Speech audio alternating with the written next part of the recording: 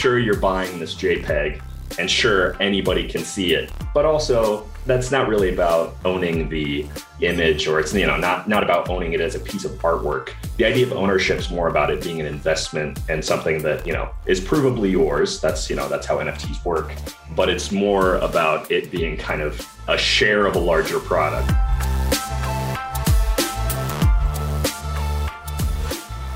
This is Lock and Code, a Malwarebytes podcast. I'm your host, David Reese.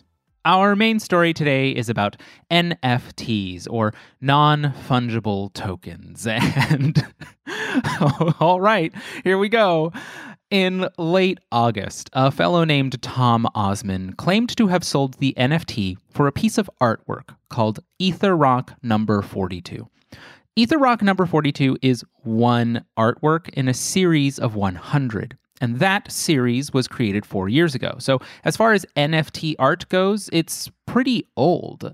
The artwork itself is a computer image. It's purely digital, and it is a cartoon rendering of a rock. It is really quite that basic. It's got about 5 colors total, each one a varying shade of reddish brown.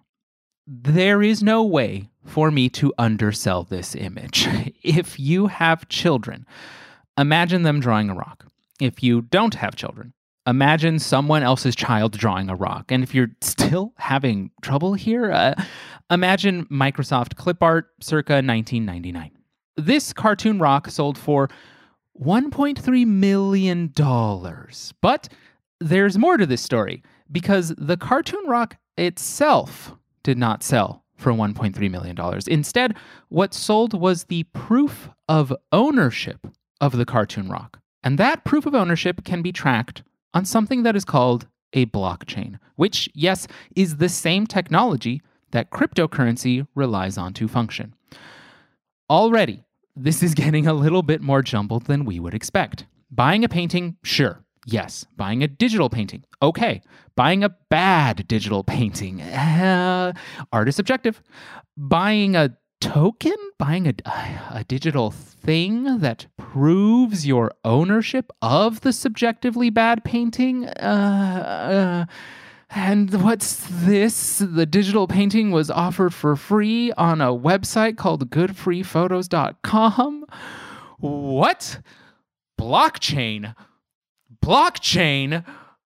Back to the rock. Perhaps naively, I tried to approach this cartoon rock NFT sale with my usual tools of understanding. I thought, I must be missing something, because $1.3 million can buy me a home in San Francisco, which is the most expensive city in America for real estate right now. And well, I can live in a home, but I can't figure out what I would do with ownership of a cartoon rock. So then I thought, this rock must be important. It must have some cultural or artistic significance. But the truth is that the cartoon rock came from a website that is legitimately called goodfreephotos.com. I was not making a joke back there. Goodfreephotos.com lives up to its promise. It offers good photos for free. No copyright issues, no claims of ownership to get you in trouble if you take and use a photo from that site. It appears to be run by an American fishing hobbyist who also uses the website to post photos and video blogs about his latest catches in the Midwest, which I agree is exceedingly charming. And it is, yes, the website that freely hosted a cartoon drawing of a rock that eventually netted someone else $1.3 million. Let's be clear here. The owner of goodfreephotos.com did not make $1.3 million from this cartoon rock. In fact, from what I can tell, he had nothing to do with the creation of the original NFT project 4 years ago, those 100 Ether rocks. So, what happened? From what we know, Tom Osman, again, the fellow who says he sold the EtherRock number 42 NFT for $1.3 million, he said he bought the NFT just weeks prior for $4,800. And in speaking with the news outlet Vice, Osman explained his purchase. Quote, I had a hunch it would be something that collectors would want, which I'm going to interrupt here, but no, you didn't. But, okay, Osman did explain where that hunch came from, saying that It's the perfect combo of historic, one of the first NFT projects, scarce, only 100, some lost, a meme, literally clip art, and polarizing.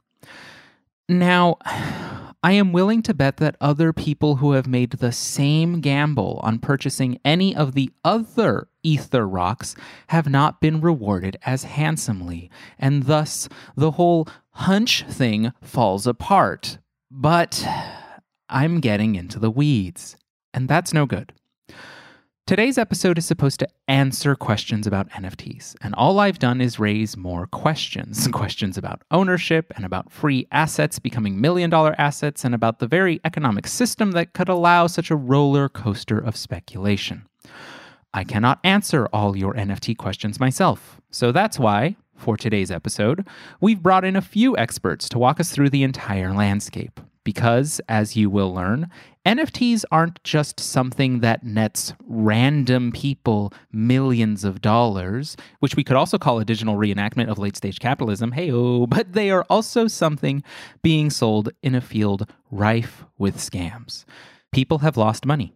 People have claimed to lost their NFTs, which how? Remember, NFTs, they aren't the art. They're proof of ownership of the art. So does that mean the ownership gets overwritten? Is it erased? Do we consult the blockchain? How do we consult the blockchain? And before we get lost in any of the many rabbit holes, I'm going to start over a little more calmly and introduce our first guest. Starting us off today in understanding the NFT basics and the technology behind it, we're speaking with my colleague Mark Stockley, who, as a writer for the Malwarebytes Labs blog, tries to break down complex technical knowledge for everyday readers. Mark, welcome to the show. Hi, thanks for having me. Absolutely. So let's just get right into it. Let's race into it here. As I said at the top here, I've jumbled a lot of words. I've rambled quite a bit about a rock. Let's move away from the rock. Put the rock down, David. I can't. I don't know how to. What is an NFT? Wow, that's a question. So an NFT is a non-fungible token. So but there's the kind of technical side of this, and then there's the, all right, well, what is it? What is it? So I'm going to start with the what is it, and then we'll go into the technical stuff a bit later. So I want to start with the kind of fungible, non-fungible bit, just to explain some words, if that's okay. For me, the easiest way to understand this is to start with what fungible means. So something that's fungible is composed of interchangeable parts. So it's essentially anything that can be sold by quantity. So oil, for example, is a fungible asset because a barrel of oil is composed of smaller units of oil. Let's call them liters.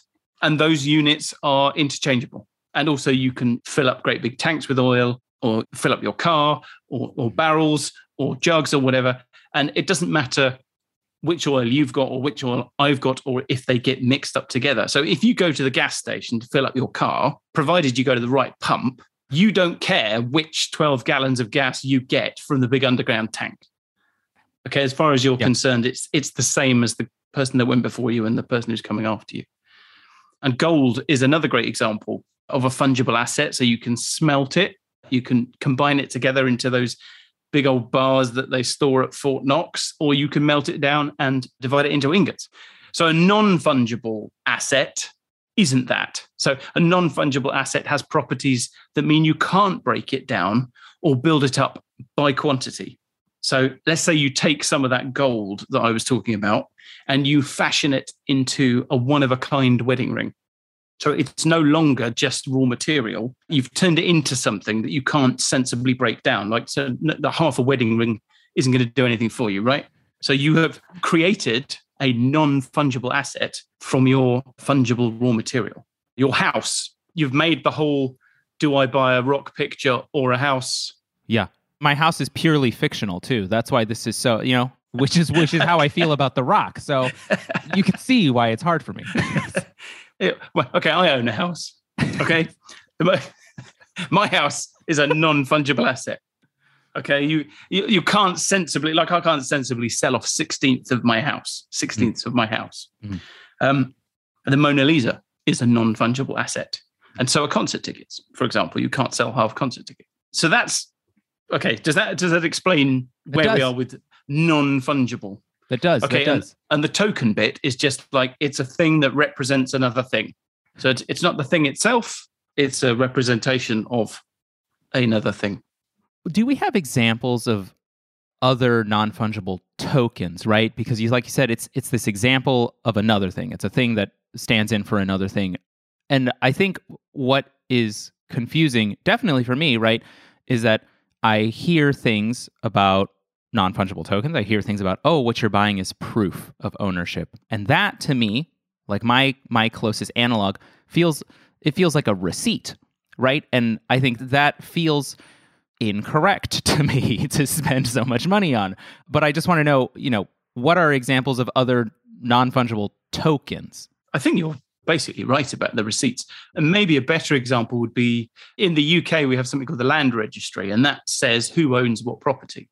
So I can stand in my house and assert that I own my house. Mm-hmm. But actually the legal proof that I own my house is a non-fungible token. It's a contract somewhere else that everybody has agreed upon that's the place where we keep that information.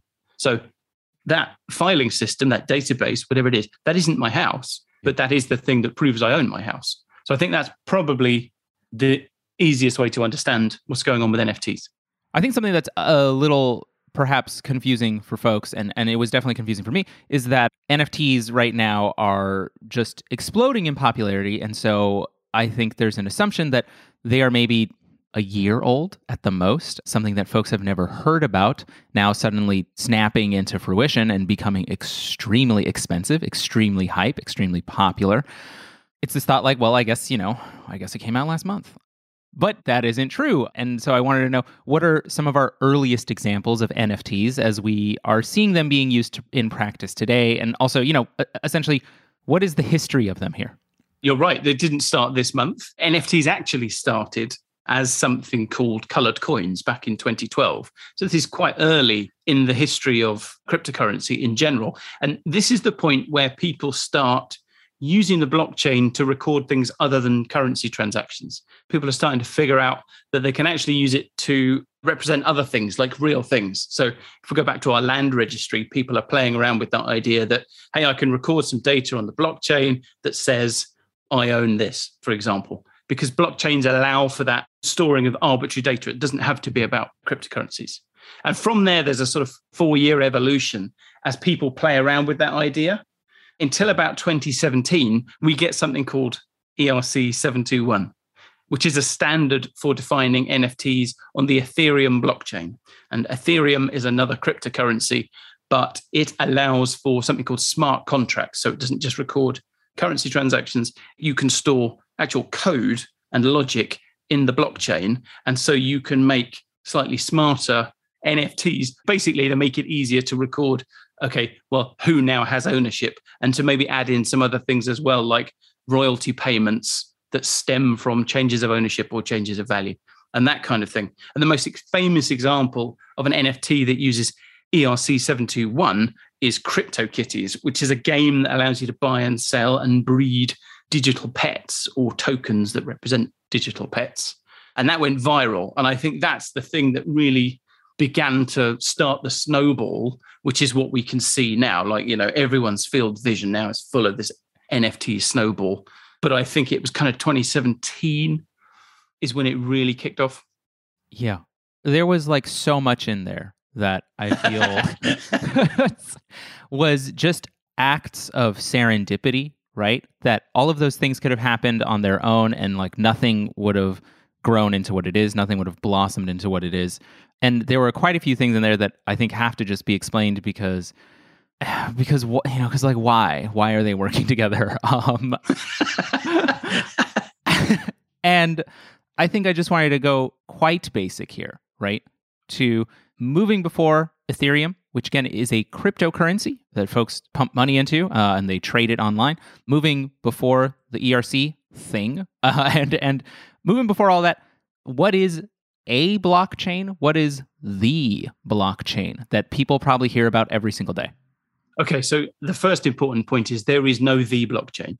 So there isn't one blockchain to rule them all. There are many copies of many different implementations of blockchains. Blockchain is an idea. And the idea of a blockchain is to create something that is essentially tamper-proof. So it is a way of recording information, and it starts life as a way of recording currency transactions for a currency called Bitcoin. And a blockchain works by recording a transaction and then essentially cryptographically tying that transaction to the entire history of all the other transactions. And the effect of doing that is that if you want to, let's say you want to commit a crime, you want to do some fraud, and you want to change a transaction that happened a week ago. In order to do that on a blockchain, you have to recalculate every transaction that happened after the one that you want to change. So that in itself is a difficult thing to achieve. Now, beyond that, blockchains also have something called proof of work, which is this sort of deliberately difficult cryptographic puzzle, which makes recalculating those transactions hard work. It requires time and a lot of computing power to go through the process of changing the one that you want to fraudulently change and then recalculating everything that's happened since then. Now, that in itself would be a very difficult act to pull off. But the sort of final piece of the jigsaw is that anybody can have a copy of that blockchain. In fact, the sort of power of blockchain comes from the fact that anybody can have a copy. And blockchains use a peer-to-peer network it's what they call arriving at consensus. So basically something has happened if there is consensus on the peer-to-peer network, which basically means do 51% of the people on the network agree that that thing happened. So if you want to create your fraudulent transaction from a week ago, not only do you have to change that transaction, not only do you have to do the hard work of recalculating every subsequent transaction, but you also have to do that on thousands and thousands of copies of the same database, because there is no master copy, and you have to do all of that simultaneously. So all of that makes blockchains very, very, very difficult to tamper with. Okay? Yeah. And people love blockchain technology, like online. People they see it, and I sort of see why, right? From this very easy to understand explanation of what it is. I understand the appeal. I understand the allure that this type of technology has enormous potential for recording transactions. And that doesn't just mean like monetary transactions. That just means recording things that have happened. And like when you look at it like that, you can kind of see why some people might be led into thinking that like blockchain will solve everything. Like blockchain, like voting, but on the blockchain. And like there was a thing like a couple years ago where there was like an app that said it would have like I'm gonna mess this up, right? But they said that they would have like sexual consent on the blockchain, like you could like agree. Yeah, right. And I say like I'm gonna mess it up, but I'm like, what is there to mess up here? Like in terms of nuancing their idea. But you know, this is something that people they talk about a lot. But I wanted to get away from the blockchain a little bit and mention that, again, let's go back to Ethereum. And like you said, we had this new way of recording things, smart contracts, of storing things like you said, just like different kinds of data, different kinds of logic on the blockchain. I think two things have to be kind of addressed here. One is, what is a smart contract, right? How does that work? But also, why for Ethereum? Like, why was Ethereum the thing that was the vehicle for creating ERC? I just don't understand it. So I just to go back to what you were saying previously, I think you're sort of hinting at one of the things I think that may have helped catapult NFTs forward, which is this idea that what we've been going through over the last decade is a period of trying to figure out what blockchains are for. I think there's a lot of venture capital money sloshing about, looking for somewhere to go, convinced of the idea that blockchains are probably a good idea, like they seem like a really interesting technology, but nobody's actually figured out what they're for. There was a period about 4 or 5 years ago where everybody seemed to be talking about blockchains and it was going to solve every problem. I hadn't heard the sexual consent one, but it's a fantastic example of, you can imagine a bunch of people sat around a meeting room in some startup going, here's a problem and here's some technology which is going to solve that problem, provided like it never interacts with actual real life. And there's a lot of that sort of thing happens on the blockchain. And I think, part of what's happened with NFTs is there's a lot of money looking for a way to turn blockchains into something, which at the very least ferments a lot of experimentation. Now, to Ethereum. So why Ethereum? I think the answer to that is probably just that Ethereum is big and relatively early in the history of blockchain-based cryptocurrencies. So everyone's heard of Bitcoin. Ethereum, I think, is the next biggest. Yeah, I would call it number 2, you know? Yeah. And the thing that it has that Bitcoin doesn't have is this idea of smart contracts. So Bitcoin, the Bitcoin blockchain records a very small amount of information. It essentially records who's paying, who's getting paid, and how much money is moving. Now, there's a bit of other stuff as well, but that's basically it. And with Ethereum, somebody had the idea of, okay, well, we're recording digital data in this immutable way that we can with blockchains. Well, we can record digital code. You know, we can have code on the blockchain. And if we do that, we can do more interesting things because we can have things on the blockchain that, let's say, hold money in escrow. So, you know, you pay some money into a smart contract and then it waits for certain conditions to be met before it will pay out that money to whoever it's going to. Let's say you're buying my house. You know, there's that tricky moment where you're buying a house where it's like, has all the money gone through and who's got the keys? And, you know, you might want to hold that in escrow. So you could use a smart contract to manage that process and take out the middleman, if you like. Just to finish off about the smart contracts, one of the things that's very important for your listeners to get hold of is the idea that blockchains are completely transparent. So anything that happens on a blockchain, because anyone can have a copy, anyone can monitor what's going on. And there are websites that will do that for you, or you could have your own copy of the Ethereum blockchain and you could actually watch that and see what's going on and interrogate it and so on. And so if you put some code, if you put some computer logic onto a blockchain, the blockchain, firstly, it tells you no one has tampered with this because, as I explained earlier, it's incredibly difficult to tamper with things on blockchains. And anybody can see what that does. So if you're going to do contracts with someone else, you either want a trusted third party who you trust to make sure everything happens legally, or you want to be able to verify it yourself. And that's what blockchains give us. And that's why smart contracts are useful, because you can go and look at and see how they work, and you can be absolutely sure that they haven't been tampered with. So trying to wrap it all together into how it works, essentially, what I'm gathering here is that if I purchased an NFT, what I would be doing is I would be paying for already. I've lost it, right? But I just, but I think I'm trying to break it down for folks, right? I think it is. I'm saying that I am paying X amount. Let's say I'm paying $1 million, which I don't have, but we live in fantasy, so it's fine.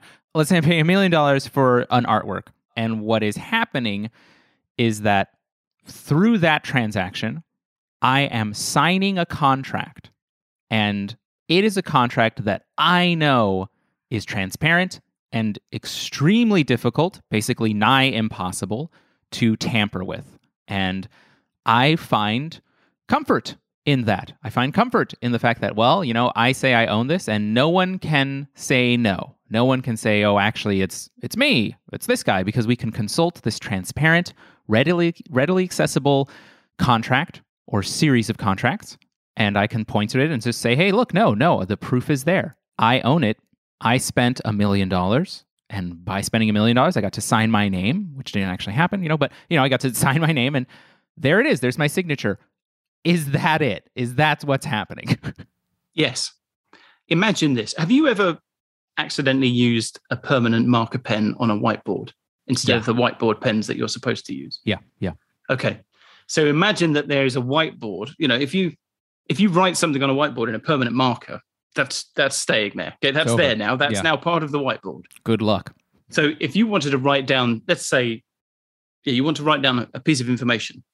If that piece of information then becomes out of date, your only option is to leave the first thing you wrote on the board and then write the new version below it. Mm-hmm. Yeah. Okay, maybe you cross out the first one, but you can still see that it's there. You can see the history. And then every time you change that piece of information, you just have to write it down again and again and again, and just cross out the last one and cross out the last one. So it's like that whiteboard. Everything that's ever happened is on there. You can see what the current state of affairs is. That's the last thing in the list. But you can also see everything else in the list that's ever happened. And then basically, if you take that whiteboard and go stick it in a public square so everyone else can see it, that's an NFT. I think just technologically, I think conceptually, it makes sense. It makes more sense than it did, 30 minutes ago, I will say. I'm like, a relief. Unfortunately, there is so much more, to this story, which we will get to with our other guests. But Mark, I just wanted to thank you again for coming on today's show. Oh, it's a pleasure. Thank you very much for having me on. We covered a lot when we just spoke with Mark, and because of that, we should do a quick recap. So NFTs, or non-fungible tokens, are representations of ownership for things like artwork or houses or parcels of land or anything at a certain level. NFTs, as we're talking about them today, rely on blockchains, which are like ledgers that everyone can view, and which are, because of the technology behind them, extremely difficult to alter. And because of that difficulty, what is recorded on the blockchain is then seen as true. It is immutable. For a specific group of people, that blockchain truth, that immutability, is what is helping drive such high prices for NFTs. How high? In March of this year, a digital artist who goes by the name Beeple sold the NFT of his artwork called Everydays, the first 5,000 days, for $69 million. The sale makes Beeple one of the highest paid living artists today, and it represents a tremendous spike in his earlier success with NFTs. In 2020, he'd sold the NFT of another digital artwork called Crossroad for only $66,000. And that $66,000 looks like comparative chump change today when put against other NFT projects from separate artists. In 2017, the team at Larva Labs launched a project called CryptoPunks. Remember CryptoKitties that Mark mentioned? Well, that, but not entirely. CryptoPunks is a collection of 10,000 unique images and their accompanying NFTs. The images are extraordinarily basic. Small, 8-bit pixel art portraits of people, of zombies, of monkeys, all generated in the same style, all with varying features, like white hair, or goggles, or beards, or ear piercings, or all of them at the same time. Those CryptoPunks have generated a lot of money this year, and at least 10 individual CryptoPunks have sold for more than $2 million each.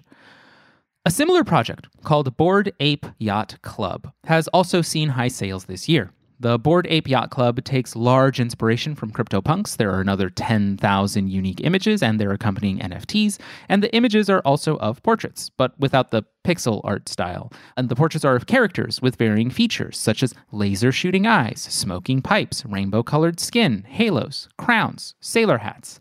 The biggest difference, obviously, is that all the characters are apes, hence the name. Those NFT-backed images have sold between owners for upwards of $300,000 as of late.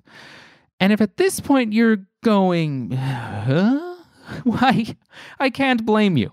Because understanding that NFT sales are sales of ownership, sales of proof, of agreeing to an entry in a log, we just don't have many analogs to that in the real world. Because yes, we have records, obviously, but we don't have an appetite for those records, at least not even close in the same way. So I have a car, right? I spent money on that car. That car came with a title, which proves it is mine. Obviously, that title is part of the car purchase, but that's expected. That's not appealing to me. And I would never just go buy a car's title and be happy with the piece of paper and without the utility of the car.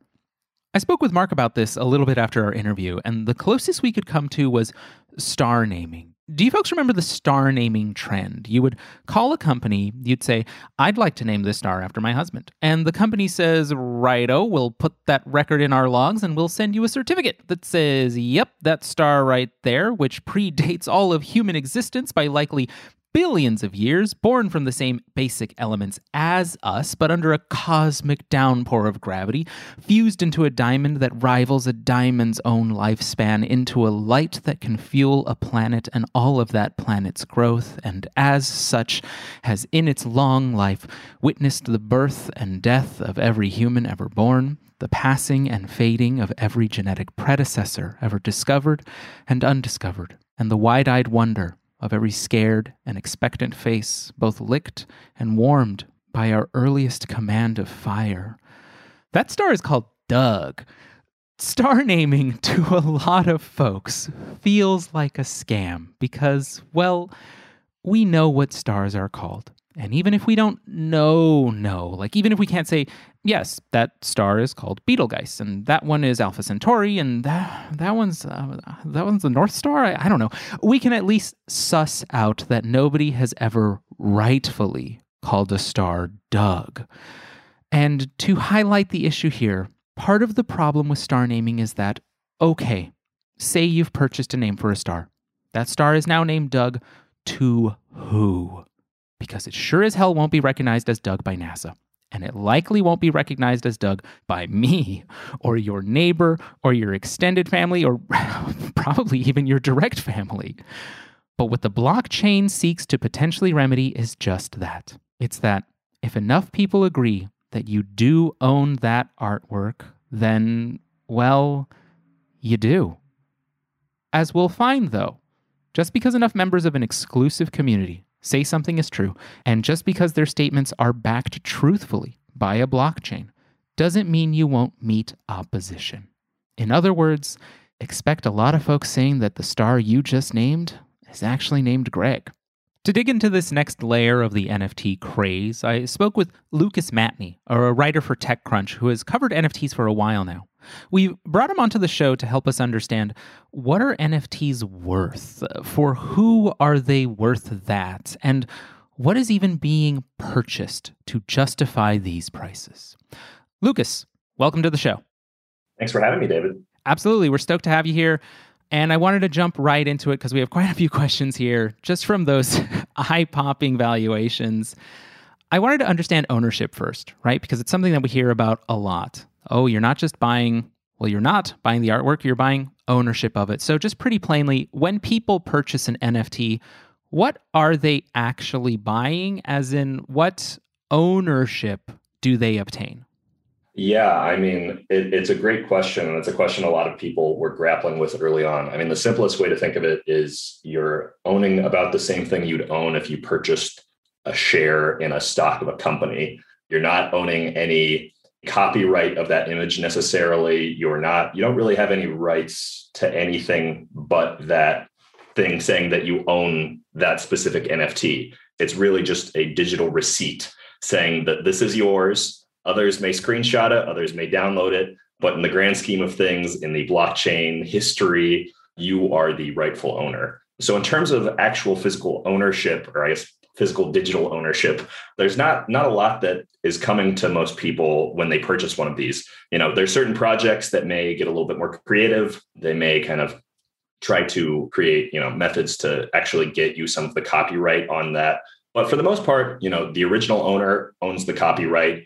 In terms of stuff like derivatives, most of them are pretty open to people kind of doing whatever they want with the image, but they don't actually have any legal ownership of what they buy when they order one of these things on OpenSea. Yeah, and OpenSea, right, is, just for our listeners, one of the biggest like auction houses or marketplaces, right? Yes. Yeah. So they kind of went with the eBay for NFTs was their selling point. And that is really where most of the action happens. Billions of dollars of NFT sales are occurring every single month on OpenSea. A lot of the top projects, that's where they're being traded, just because it's, a very visible marketplace and trusted, but it's, really exploded in terms of the business that's being done on it this year. Yeah. Something you said there, right? When you were talking about the ownership, that what you're paying for is you're getting receipt of something, and that there is still the opportunity for someone else to like screenshot it. And that's a thing that's like absolutely happening right now, right? Like people are buying NFTs. They are saying they've purchased it on a platform like Twitter. And then there are other people replying to them with screenshots of the thing they've just purchased. Can you explain what's going on there? And because I think it's kind of fascinating, and it's this whole idea of what's been called like right-click mentality. Help me understand it. Well, it's funny, and I think it's often the hardest thing to wrap one's mind around. And it's largely just kind of like a difference in how, people with wealth view wealth versus people who do not have wealth view wealth. And I think the idea of where the art market factors into all of that is kind of one of the harder, to grasp things where, when someone buys, say a Basquiat or something for $75 million, they're not buying that because they want to have it above their fireplace and, well, that could be partial reason, but they're not primarily buying it because, they know it's worth $75 million and they want to have it above their fireplace and have parties and have people come and see, what great arbiters of taste they are. For the most part, they're buying that because in the fine art market, artists who have paintings that sell for above $1 million, those are pretty safe bets in terms of investments. And it really helps diversify the portfolios of people who are, may have a lot of their wealth tied up in the stock markets or ETFs. Like when stuff is in art, there's a tendency for it to be a little bit more disconnected. So if there's a stock market crash or something, there's probably not going to be an associated crash in the prices of some of these, Basquiat paintings or something, just for an example, just because people aren't necessarily going to unload all of these paintings because they probably took a big hit to their net worth, but that's not necessarily where they're going to go liquidate all of their assets first. So it's kind of a weird thing where it's like, sure, you're buying this JPEG and sure, anybody can see it, but also that's not really about owning the image, or it's not about owning it as a piece of artwork. The idea of ownership is more about it being an investment and something that is provably yours. That's how NFTs work. But it's more about it being kind of a share of a larger product. So if you can think of CryptoPunks as a startup that issued 10,000 shares, but each of those shares is kind of valued differently because they have different attributes. If you own a share of CryptoPunks, as the price of the total project goes up, so does your CryptoPunk. And if you just own a picture of it, you don't have a stake at the table at all. You're, in fact, an observer who is kind of contributing to the larger idea and kind of brand awareness of CryptoPunks. So even the people who are right-clicking and saving these images are in fact making, in some grand scheme of things, are making the people who actually own them richer because they are increasing the visibility of the product. So it's kind of, this like, I really only started covering NFTs when they got popular, maybe in like February or something. They were like kind of lightly on people's radar. It was still like a month or two before the Beeple sale, but understanding these elements of it has been difficult for someone who, I'm not, going to Christie's auctions and buying paintings regularly or at all. So it's a different way of thinking. So I can get why people are confused because it is confusing, and it's just. But yeah, I think fundamentally the big part of it is it's just people with wealth think about investments and assets a lot differently than people who maybe most of their earnings are tied up in their 401k or, most of their net worth, or it's in their home or something. Mainly, I think people are thinking about NFTs like they're thinking about home buying, where you're buying something, it's an investment, but it's functional. And NFTs could not be less functional. They're one of the least functional assets you can buy because they don't really own anything except, a little hash on a block in the Ethereum network. It's very divorced from, typical ideas of assets that accrue value over time. So yeah. long answer, but that's kind of, that's how I'd explain it. Yeah, I'm glad that you like immediately brought it into like, well, there's a difference between what wealthy people, how they view these and what non-wealthy people view. And I think that really like helps contextualize it because like you said, someone isn't buying like a Basquiat or a Picasso and so that they can, and they're not buying it at that price, at tens of millions of dollars, for the sole purpose of showing it off in their home. There are so many other ways that something has value at that level. And I think it's interesting because every piece of artwork I've purchased is specifically to display in my home. like there, it is functional. And I don't, I haven't, much like you, I don't go to Christie's auctions. Not your scene. I understand. It's a stuffy environment. Right. That's what it is. It's too stuffy for me. But it's also a really good way to pivot into our next question here, which is trying to understand why these became popular when they did. Like you said, you started writing about these in February, and there's no better way to kind of ask it. Like even if, right, this is considered an investment vehicle, for the folks who are pouring money into it, why did it become that so suddenly in the past year, in the past few months? Yeah. So, I mean, cryptocurrencies in general are, the industry terminology is there's something called, it's a FOMO on ramp, where, everyone has a fear of missing out. And once they see prices take off, retail investors, people who are just kind of, average Joes, not institutionals, they start buying in because there's, they see some altcoin pick up 1,000%, and all of a sudden they kind of associate with that altcoin that it's something people are investing in, first off, but it's also something that's making people rich. And so the NFT thing is interesting because people have been trying to make these happen for a long time. And so a lot of people heard about it for the first time this year, but there were a lot of people who were building these in, relative silence since 2017, pretty much. And that's when CryptoPunks was first created. But a lot of people were building these projects, including the people behind CryptoKitties, which is Dapper Labs. And late last year, they released a project called NBA Top Shot.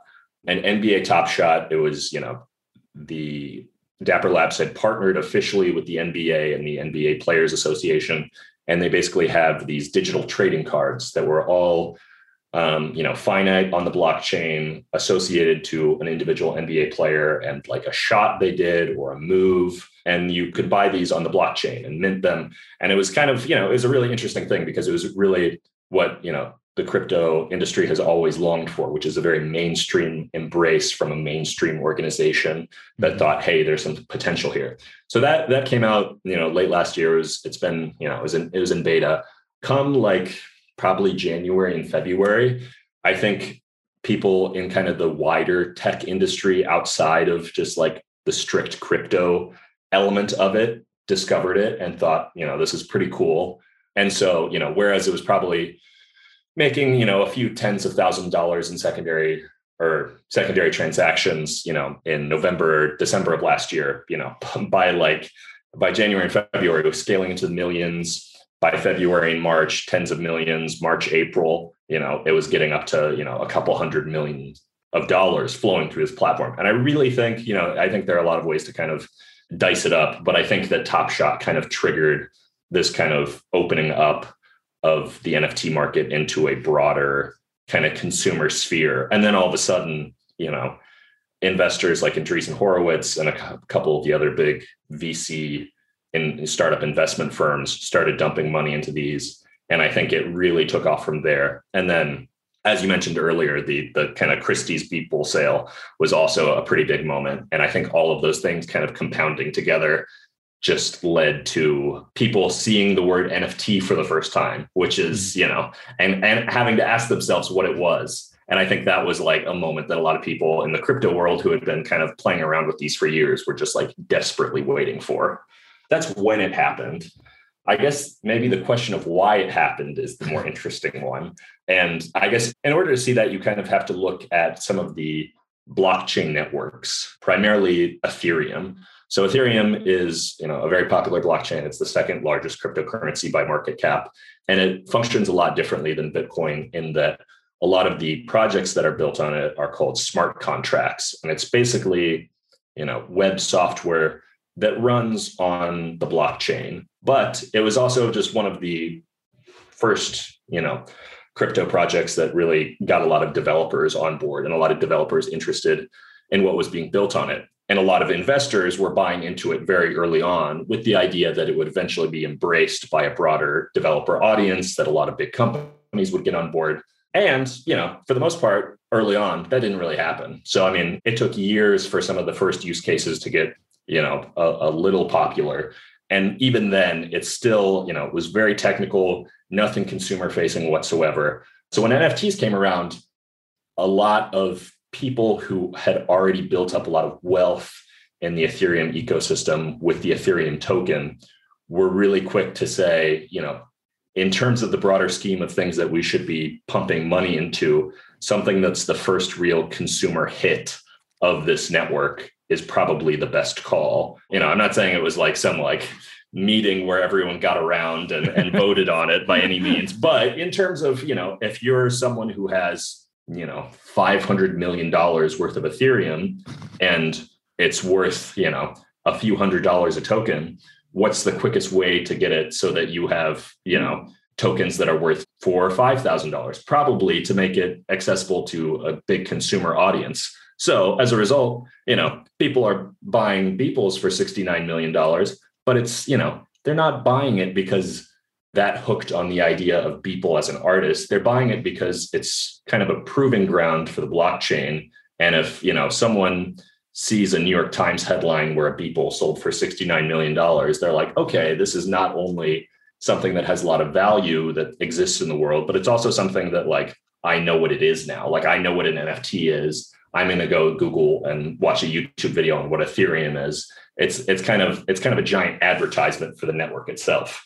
So there's, a lot of different roads we could go down there. But I think that's kind of a big thing, is that a lot of people who are putting money into NFTs right now are people who fundamentally have a lot of their assets tied up in these blockchain networks and want to see the applicability of, I guess, the reach of the networks and the applications that are on it grow so that the underlying tokens become worth more. That's a little bit of it. That's such a good history. That's a fantastic history. It's this idea of tracing that, right, there were and are a ton of folks who are cryptocurrency advocates and have been for years, a very long amount of time. And it is worth a lot to them conceptually and literally, right? But it can be worth more if they convince more people that it is worth more. Right. Yeah. And I guess a easy way to do this is here's a consumer application. Here's a consumer application for it in a way that hadn't materialized for a really long time. I remember the first few years of cryptocurrency advocacy, and there was a lot of talk about, okay, at a certain point, we'll get somewhere where you can use Bitcoin at your grocery store. And I think there's a couple of shops, in the world. Right. It's not a currency that really makes sense for that in some ways. Right. And I think, but they were like, it's a currency. What use is it if we can't figure out how to get people to spend it somehow?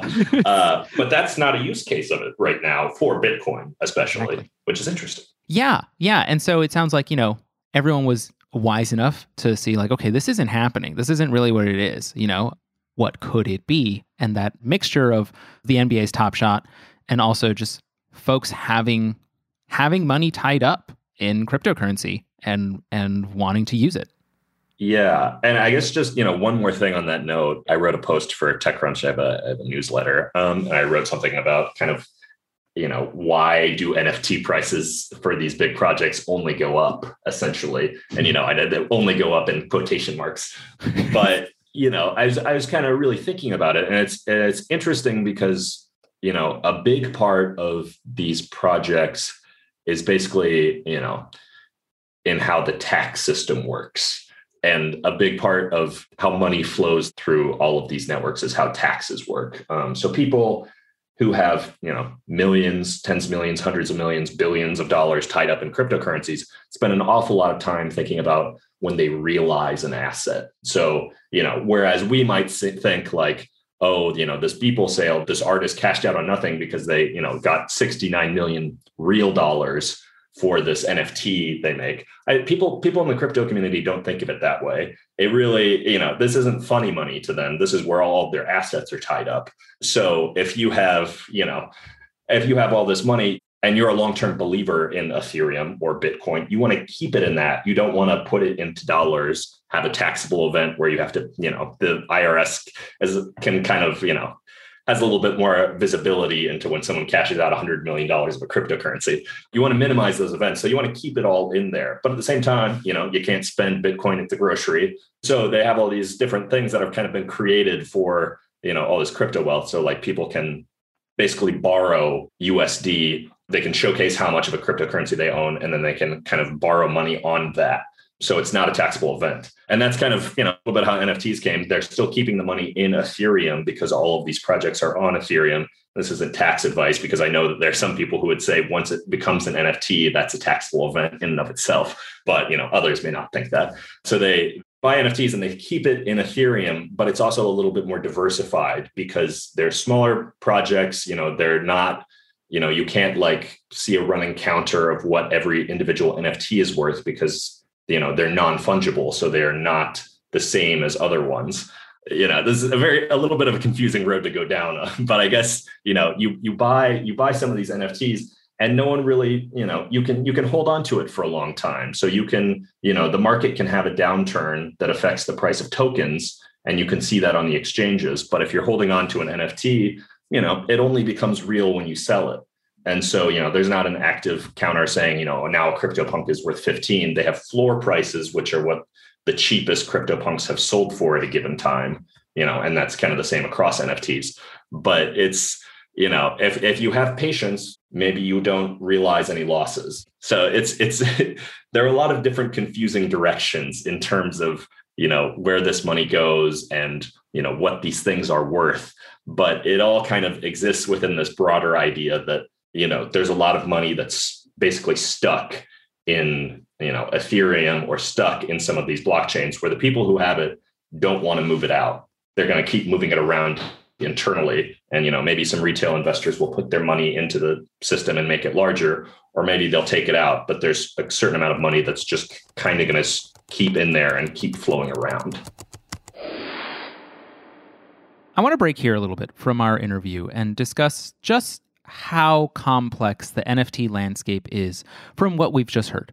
There are, like Lucas said, disagreements about taxation on NFTs, and there are what sound like loans that are secured on the implied value of crypto holdings, which themselves could be tied up in many different NFTs. And at this point, it sounds like two worlds are crashing together. And you could call it old money and new money, and I don't mean that in a Great Gatsby sense, though that likely does apply. I mean that in a literal older money regulations and laws, meaning literal new money, as in this currency is new. It is made up. We are telling ourselves what it is worth. And then we are using that consensus-driven worth to prop up the value of another digital good. And why do we do this? And I don't mean to steer head first into this digital existentialism, but in my relatively short time on Earth, I have seen the proliferation of the internet, and I have seen us attempt to create a new world on that internet, a little second universe of our own. And then I have seen us use the internet to host the creation of another universe inside of it, that thing we're now calling the metaverse. And really, how long until someone builds another universe within the metaverse? How long and why? It's universes all the way down, and us continuing to pretend that this time we'll get it right. But the big flaw here is that we're still making and governing all of them. And to bring it back into why that matters, when one universe moves faster than the rules of the one on top of it, people get hurt. On September 22nd, an NFT project called Evolved Apes launched. You can fill in some of the blanks for yourself at this point here. Yes, there are 10,000 unique images. Yes, they were all illustrated in the same style with many variations. And yes, they were all apes again. But before it launched, the Evolved Apes project cranked up that hype lever. According to its official website, there were 6 alleged phases of future development. There'd be chances for early investors in the project to work directly with the project's artist to design their own one-of-a-kind ape. There'd be a clothing and accessories line. There'd be game-like additions, such as a so-called serum that would evolve the apes. And there'd be an online fighting game where NFT owners could pit their apes against one another and then bet on the outcome. These development phases needed money, and investors were willing to give. By the time the project launched, investors had put in about $2.7 million in Ethereum. But a little more than 1 week after the launch, something went wrong. The creator of the Evolved Apes project, who only identified themselves by their Twitter handle, Evil Ape, some foreshadowing there, had planned a heist. Reportedly on October 1st, Evil Ape scrubbed their Twitter account, shut down the Evolved Apes website, siphoned out 798 Ether, which is actually worth more than $3 million today, and then disappeared into cyberspace. This kind of scam is sometimes referred to as a rug pull. A new project makes big promises, whips early investors into a frenzy, persuades people to give money before the launch, and then dematerializes. What's most interesting about Evolved Apes, though, is that the project actually launched. There are 10,000 Evolved Ape NFTs that you can buy today on OpenSea. They aren't worth anything near the NFTs from projects like CryptoPunks, sure, but they do exist. And that's better than what happened to other investors of a separate project called Iconics. In September, a new NFT project promised to sell NFTs of 8,000 unique digital renderings of character busts. So, not apes, not punks, but humanoid figures. A pre-sale for the project brought in $138,000 from interested buyers, and when the project actually launched, those buyers did not receive ownership of the digital character busts, but instead, just a handful of emojis. The entire project was fake from the very start. And interestingly, the artwork that was used to promote the project was also stolen. It belonged to a younger college student who did not learn about the NFT project until after the scam was finished. We should be clear here. These stories are not the norm. But for these investors, their money is pretty much gone. And as Lucas will explain, losing money in the NFT landscape is a real possibility, and not just through rug pull scams. For anyone at home who heard about that cartoon rock selling at first for $4,800 and then for $1.3 million soon after that, and who thought, yeah, I could do that. Or for anyone at home who has considered really learning the NFT landscape to make quick 24-hour profits repeatedly.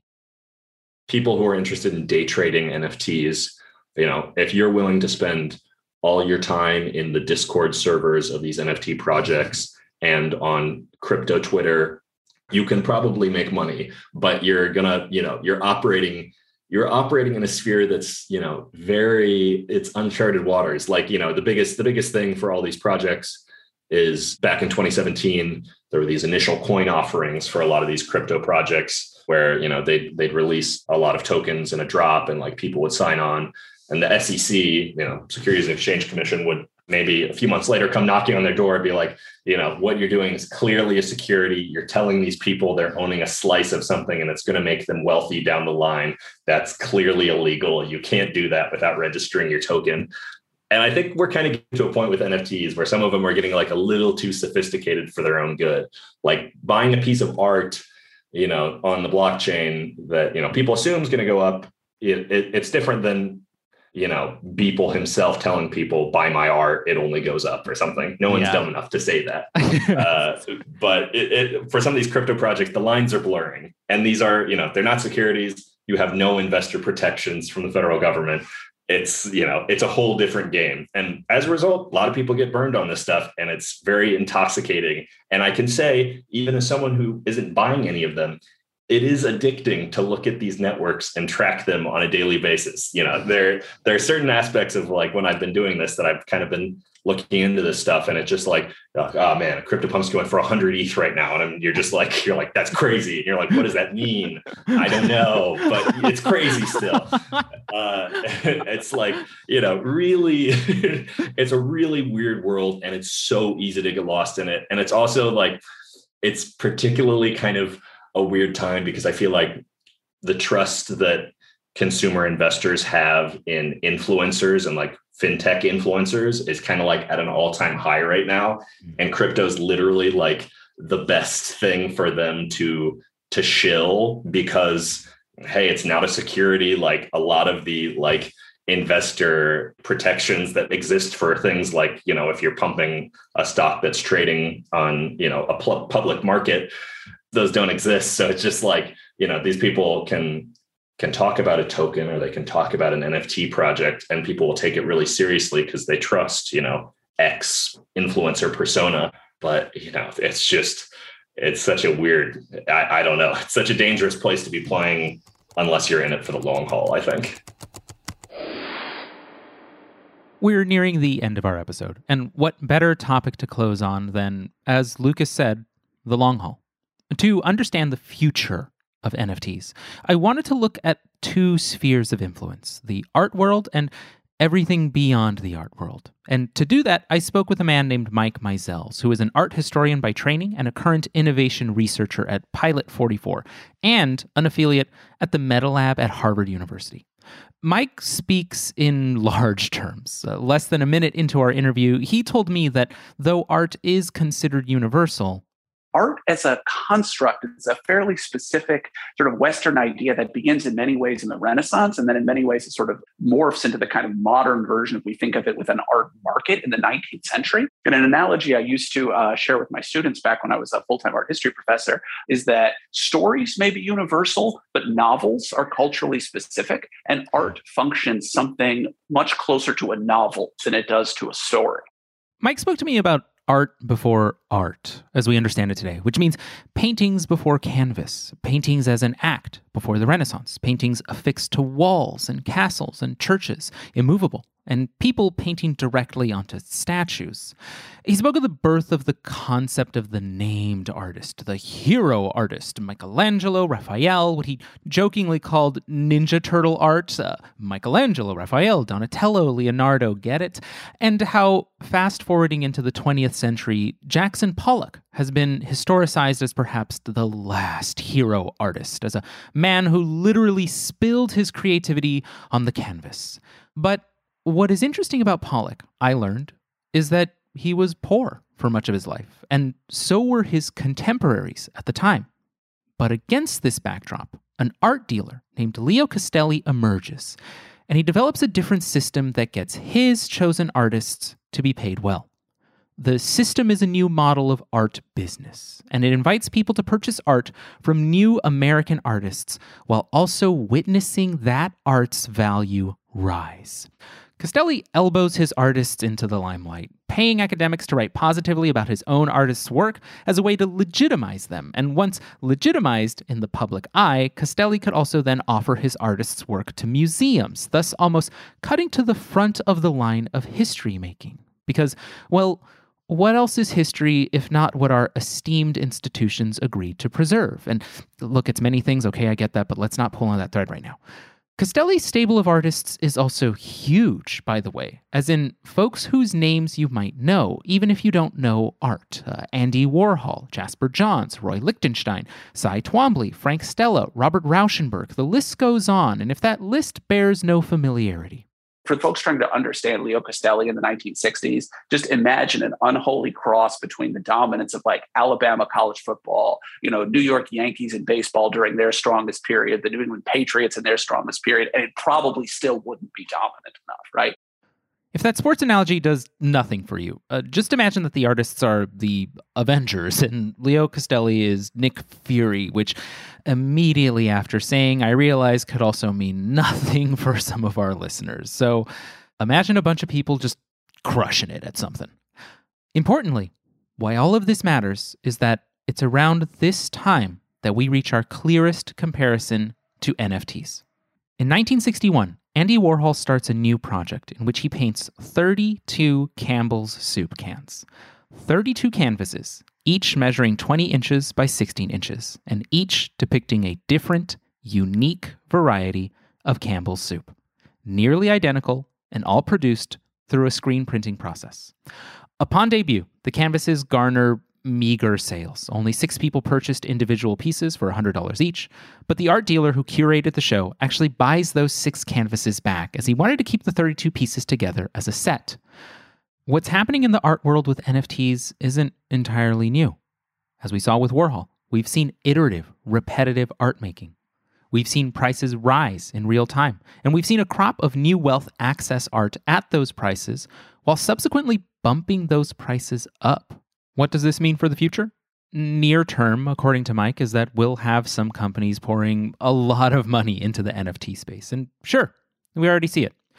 But middle term and further out is harder to predict. We're going to have to just kind of wait and see until one NFT project deems itself worthy enough to be preserved. Basically, what NFT project will warrant attention from classic preservationists of culture, from museums, obviously. And Mike's idea here isn't that we should worry too much about what to preserve today. Let's not put the cart before the horse. Let's not bother with the question of the NFT museum.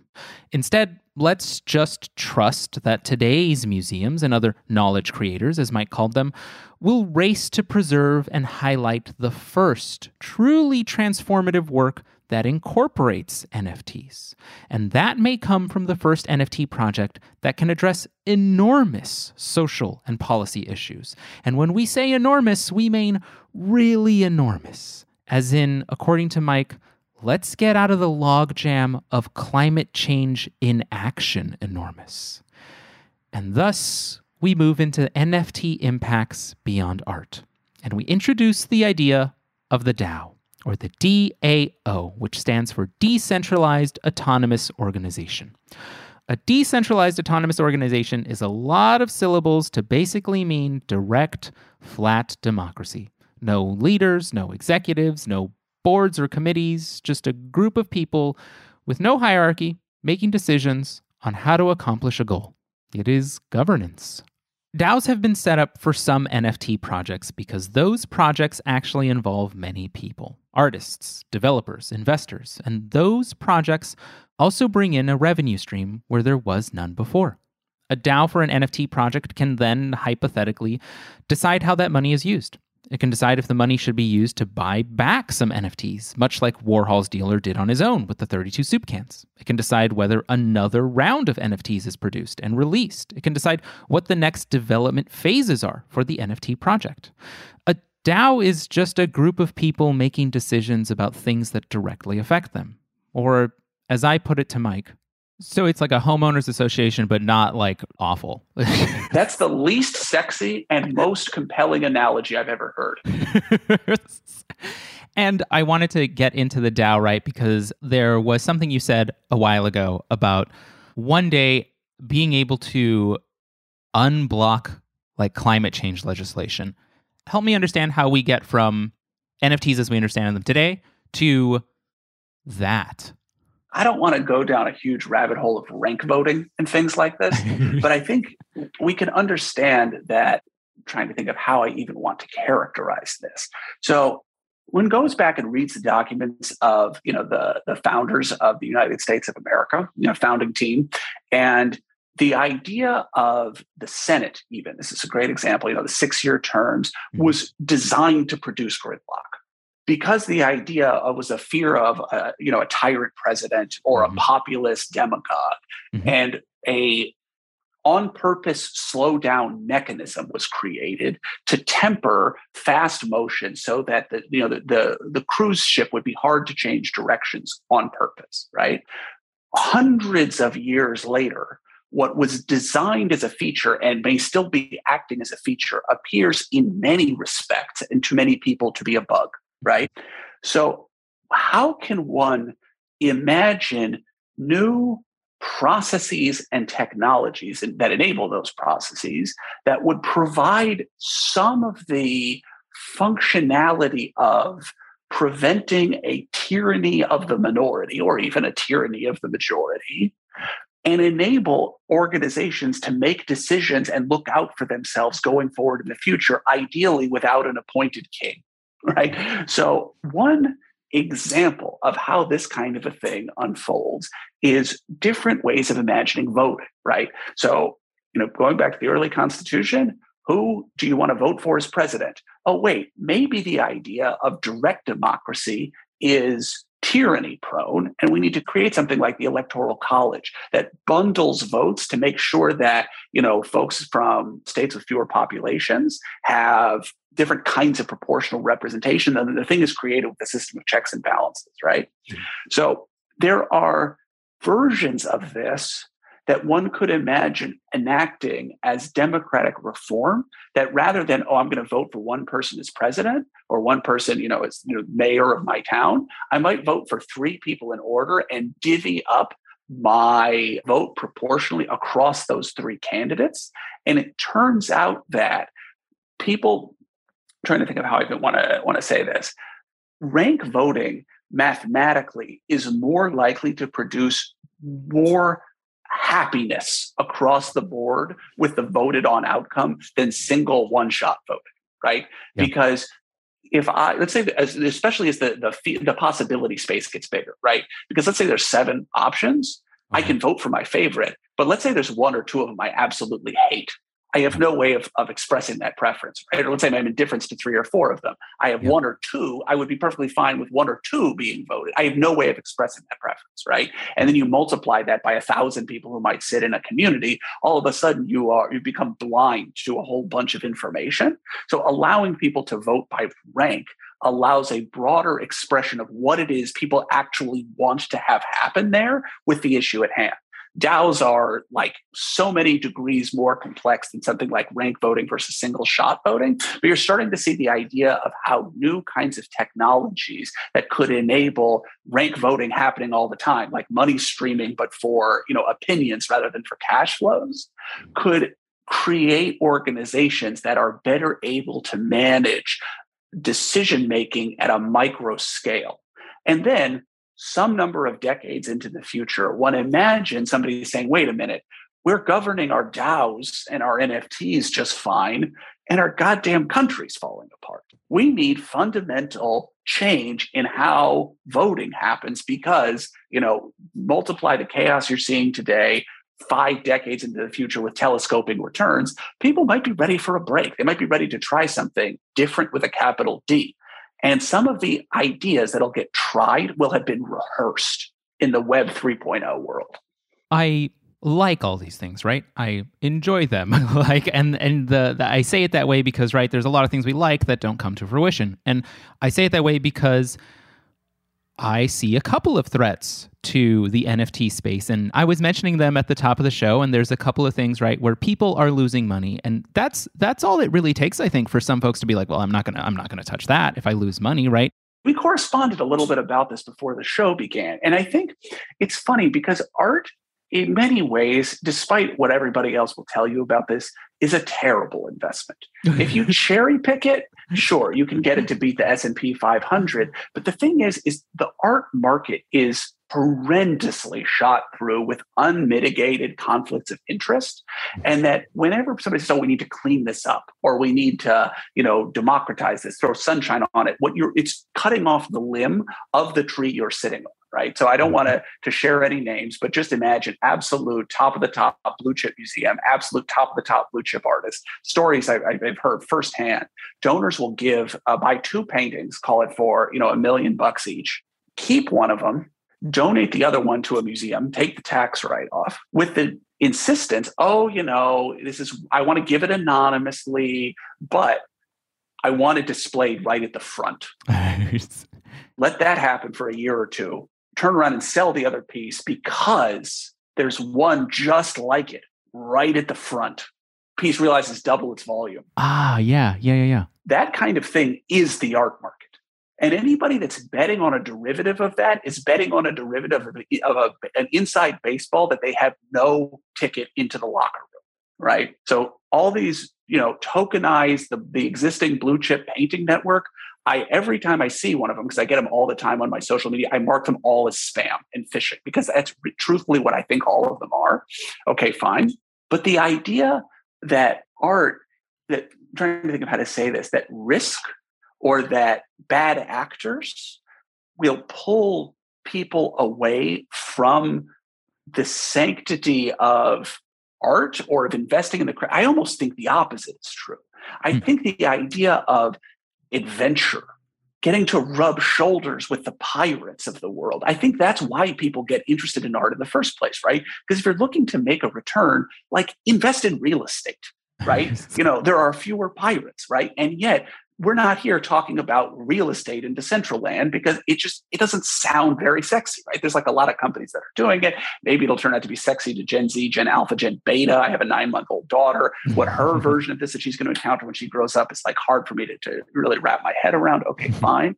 But I think, this to go back to the conversation that we were having over email, I have a belief it would be possible probably to prove with, or to at least, corroborate with some more extended research, but that it's interesting to see how the market for blue chip paintings, right? Call it, old masters, modern masters, in some ways really begins in the 1950s, which is very tied into the popularization of the art heist film, right? We think about like To Catch a Thief and Cary Grant. And all of a sudden there's this like, oh, they can be sort of stolen by a good guy, Robin Hood. Oh, they're valuable, right? How valuable are they, right? Oh, we could buy a ticket and see, the kind of value of them kind of running through the good guy, bad guy storyline, I think is a cultural piece of the broad interest in exactly how valuable the Van Gogh is that's stolen. Right. So I, obviously think that a whole bunch of NFT hacks, NFT wallets, right, that's not going to be like good for the short term stability of the space. But again, folks who are getting involved in crypto thrive on volatility in general. It certainly will make things more volatile.